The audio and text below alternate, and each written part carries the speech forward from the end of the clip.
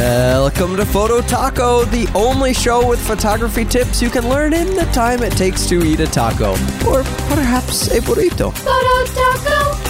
Welcome to another episode of Photo Taco. Thank you so much for the download. My name is Jeff Harmon. I'm the hobbyist editor at improvephotography.com. And if you would, just take a couple of minutes. You can pause the podcast right now, head over to iTunes and give us a review. It would really help the podcast out a lot if you would do that. Okay, so in this episode, I want to cover a topic that recently came up on our Improve Photography listeners Facebook group. If you haven't joined our groups yet, we have Facebook groups for each one of the podcasts. There's one for Photo Taco, there's one for Improve Photography, there's one for portrait sessions, and for thoughts on photography. And the hosts of all of these podcasts, we're in the groups.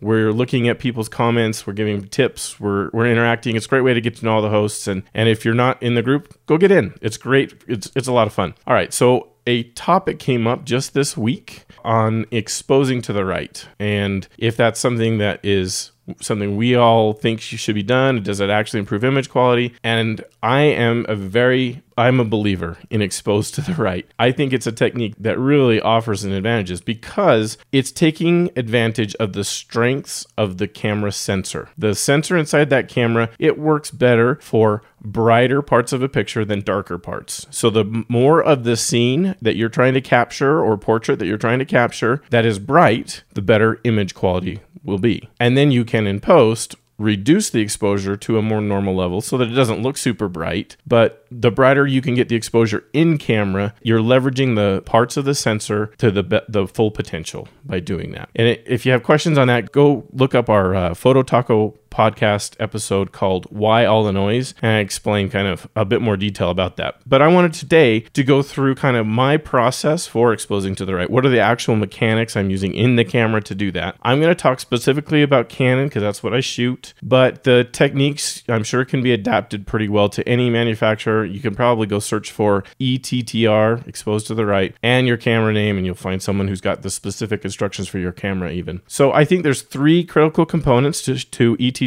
First, you have to use RAW files. You have to shoot RAW. If you're shooting JPEG, don't do this technique. There's just not enough room. There's not enough data that you can actually control the exposure after you shoot, and you really need to get it right in the camera. Next is be familiar enough with your camera that you know how to use the light meter inside your camera and the histogram that your camera can show in order to make sure you're not so far overexposed that you're losing information and you can't come back down to the normal levels. All right, so let me kind of walk through then what I do. I shoot RAW, so I take care of that part of the puzzle there. And I'm using the light meter to understand as I'm setting up the shot. I usually shoot manual on landscapes. That's where I use this technique the most. And I'm watching the light meter to see where the camera thinks the right exposure is. My experience with Canon, I don't know how it is with other manufacturers, but with Canon, my experience has been that light meter is generally a little bit underexposed when it thinks it's right on.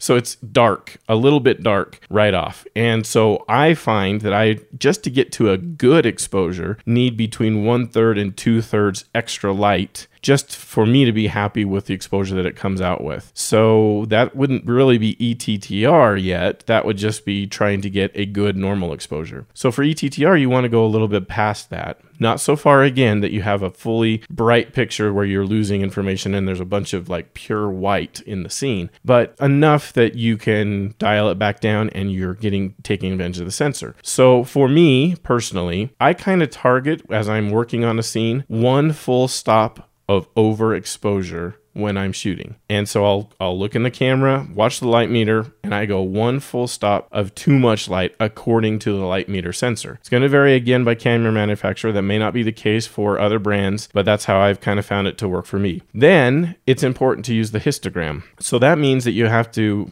do the preview button on your camera, usually like a little play sort of icon. Lots of people call it chimping, to look at the photo you just took. And then I've hit the info button on Canon camera until I see the histogram that shows the light versus dark. It's usually like a curve that shows between a left, middle, and right side of the square. Kind of confusing. It's hard to understand how to read it as a beginner, but really, really valuable information. The reason that this is called exposed to the right is that when you look at a histogram where you're using this technique, then that curve is going to be a lot more on the right-hand side of that histogram than the left. So like right of center even. A properly exposed image will be one that kind of spreads across that whole histogram all the way from left to right.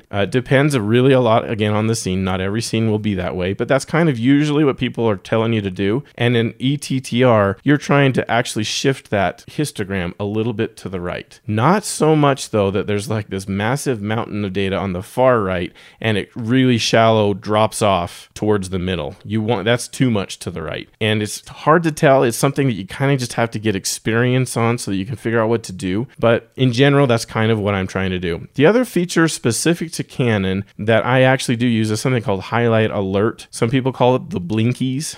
That's because when you're reviewing the shot you just took, the camera will analyze the picture and it will blink in red the parts of the picture that it thinks are overexposed. It thinks that you let in too much light and now you don't have enough data for those areas. A couple of things to remember with that. One is your camera is actually analyzing a JPEG version of the photo in order to show that information. Same with the histogram. And that's why ETTR technique is safe to a point, because the camera is going to say, whoa, I think you just overexposed the shot. And there's parts of the shot that is pure white that you don't have any data on. And when you get it on the computer, you're actually going to be able to use the raw file and it's actually there. The information's there and you can scale it back down and have it look beautiful. But you're going to have to experiment with it and figure out what's too much, kind of understand and learn what parts of the histogram means that it's too bright and so on. You might want to be really safe with some shots too and take one where it's maybe one full stop, look at the histogram. If it looks really steep to the right, then you might go 3/4 of a stop or 2/3 of a stop or something like that and back it down. Make sure you have some safety there, that you have multiple shots to try to do it. You could use auto bracketing so that you end up with, one at the shot you think you have, one at a -1 and one at a +1, so that you have 3 to choose from and you can use them. All of those things are really great to do it, but experience those kinds of things.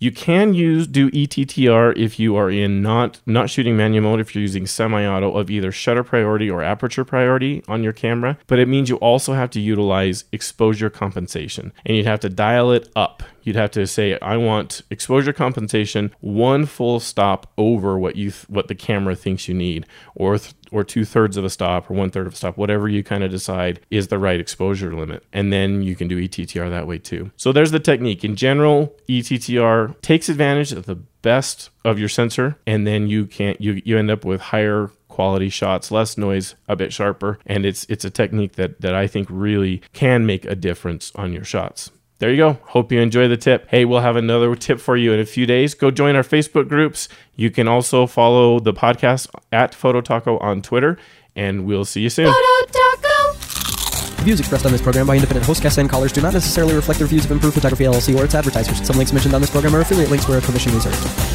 Olé!